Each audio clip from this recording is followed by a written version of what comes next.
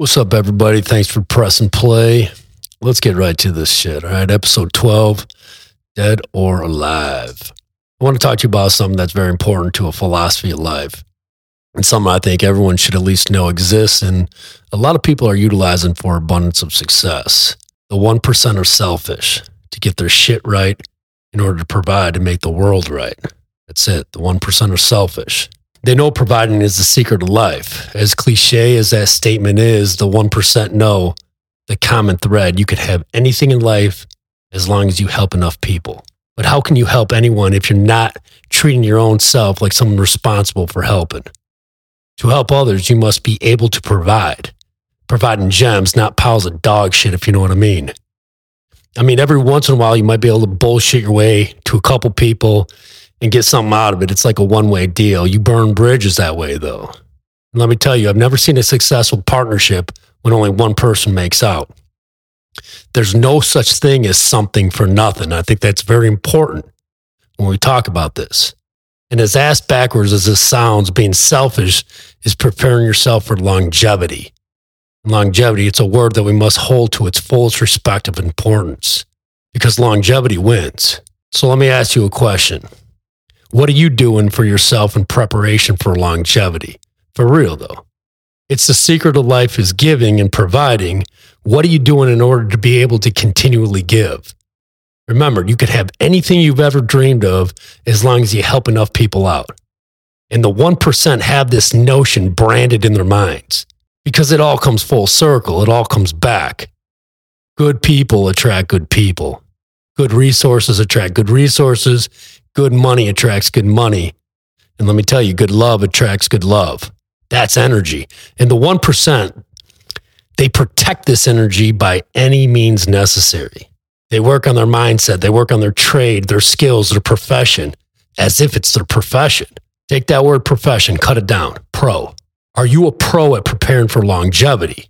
Are you a pro at being able to provide for the next generation to complete what you started? 99% of the population are selfish, never to contribute. And I'll say it again. The 1% are selfish to get the shit right in order to provide to make the world right. No wonder 99% of the population is stuck in the mud, chasing their own tails, being in the same fucking spot year in, year out. Okay, you might say, I get your point, BK. How do I start? What do I do? Here's the thing. Professionals drill the basics. Think of any sport of your choice. Just think about it. Any sport. The best of the best of that sport are absolute savages of doing the basics extremely well.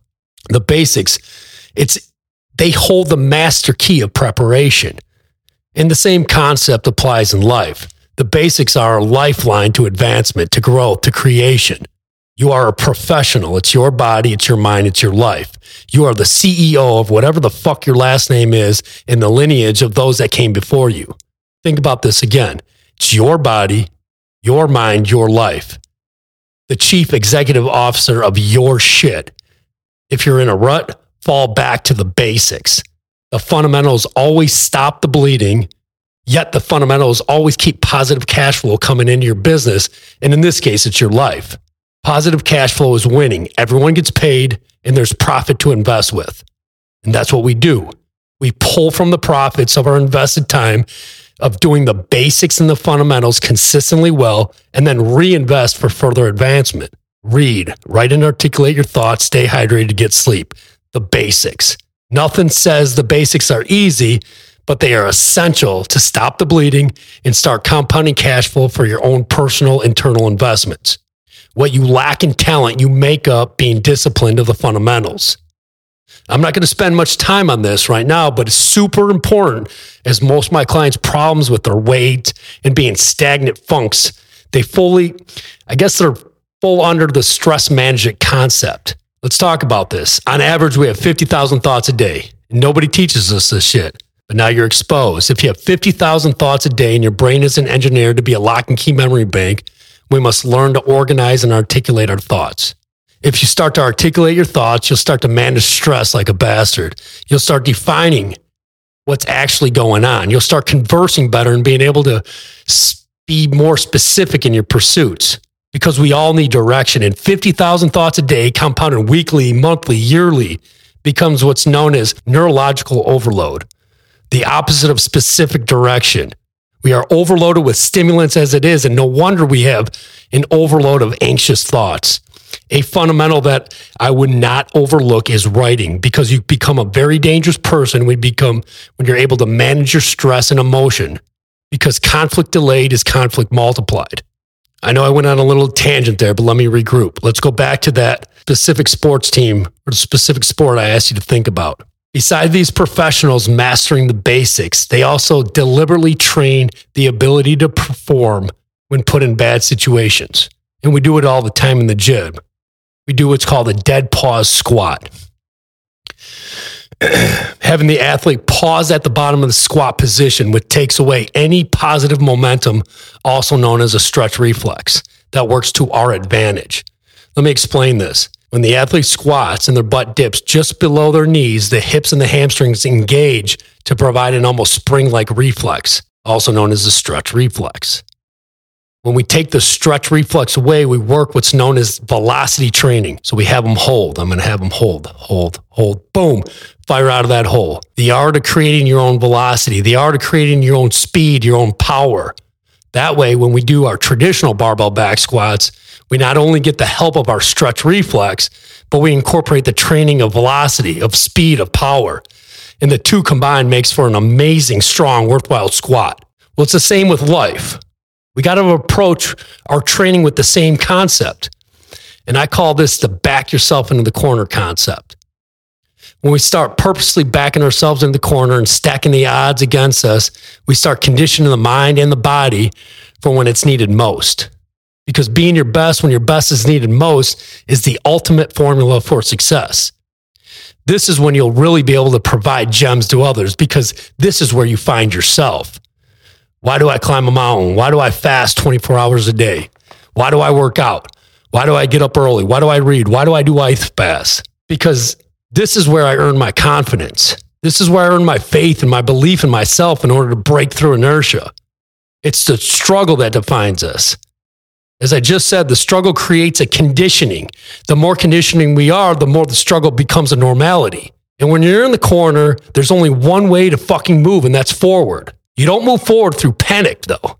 We condition ourselves that when most panic, we're calm, cool, collective, because it's normal to us. So next time you get asked and you question why you're so obsessed with working out or doing ice baths or fasting or doing the things that most don't, just reply, so don't act like a little bitch when shit hits the fan. Because a frantic state of mind clouds the vision and alters instincts. And my friends, we rely heavily on instincts. In a fucked up situation, if you're slow, you're tired. If you're tired, you die. Instead of letting those situations dictate our decisions, we dictate our situations. Because you are not the man when things are going your way. Your thoughts and actions when everything is fucked up is what defines you. And the answers are all, everything that we look for and we seek are all internal between our two ears. But we got to dig deep, and anyone can dig like a couple feet deep in soft soil. But once you realize you are in complete control of your life, your thoughts and actions during time of adversity create your strength. There's beauty in struggle. There's beauty in pain. But you got to learn to back yourself into a corner, to train like a professional. No one will do it for you. No one really wants to help you. Very few will inspire you, and even fewer care about you. It's the hard truth. People care about themselves just like you do. And if you want an insurance policy for success, you better issue it to yourself. Pay for it yourself. Name yourself as the policy holder. And down at the bottom, name yourself as the fucking beneficiary.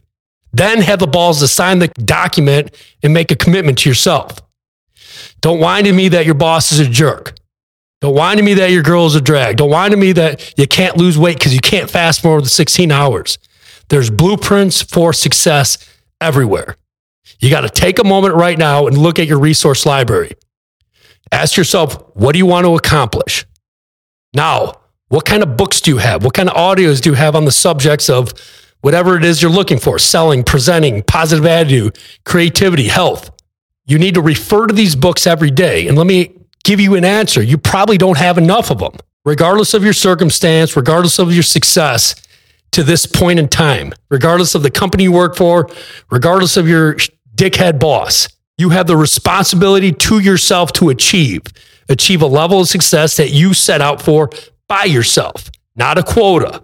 Quotas to me are a bunch of crap set by management who couldn't go out and meet those quotas themselves if lives depended on it. Let me give you a clue. The only way this is going to happen is with self-inspiration, self-determination, and being able to manage yourself. And one more thing, hard work. That starts before everyone else gets up and everyone else goes to bed. Backing yourself in the corner is not a statement. It's a way of life.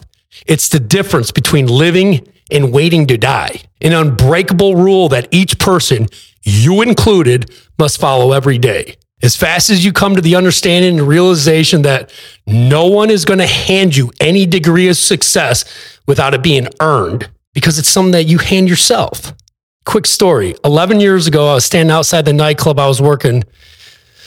I was selling bottles in Chicago. It was February. The snow was coming down sideways. A district alderman and his, we'll say, posse showed up. Let's just say I made off very well that night. And it was as he was leaving, I grabbed his keys to unthaw his Cadillac. Not because he had power, not because I wanted to kiss his ass, but because I was a pro in the service industry. And I'll never forget this. He says to me, "You got lucky tonight, didn't you?" And I looked at him and I said, "Hard work makes luck, sir." Just like that, 11 years ago. That single expression has been my gateway to a life worth living. And it's yours. It's yours for the taking. 3 weeks later, I get personally invited by him to work a fundraiser with a bunch of Chicago's finest. I left that place with $10,000 in my pocket. The same $10K I used to get Undisputed off the ground. And on March 31st of 2022, we just purchased the entire strip mall, which we've been renting for 11 years. $1.2 million. This isn't a bragging story. I got some of those. This is a get off your ass and make something of yourself story. Not every human being is going to agree with my personality, nor my philosophies or my style. But not one human being can say that I don't work my ass off. The secret I found is to continually back myself into a corner, which gives me the strength to build myself to ultimately provide for others. The facts are that I can give away the exact blueprint of my success, but most people will not do the hard work that it takes to make life easy because they're not conditioned to struggle. It's easier to find an excuse rather than find a solution. Being the hardest worker in the room leads to providing your ass off, and providing your ass off leads to banking your ass off. Do it for yourself. Selfish wins. When you achieve the best for yourself, then and only then can you be the best for others. I know this has like a weird twinge to it, but if you think about it long enough, you will come to realize that most of your shortcomings and all your endeavors stem from the fact that you are not being the best person you could be first. Think about this. If the ultimate hack is contributing, remember, the 1% know that. It's contributing beyond yourself. So if the ultimate hack is contributing, let me leave you with this. How can you fully contribute to anyone's vibrance if your fitness is suspect?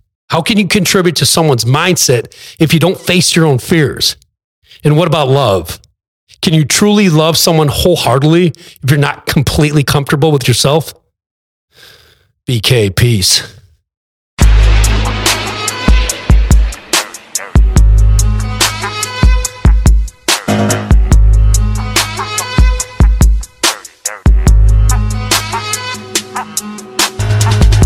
Nee, nee, nee.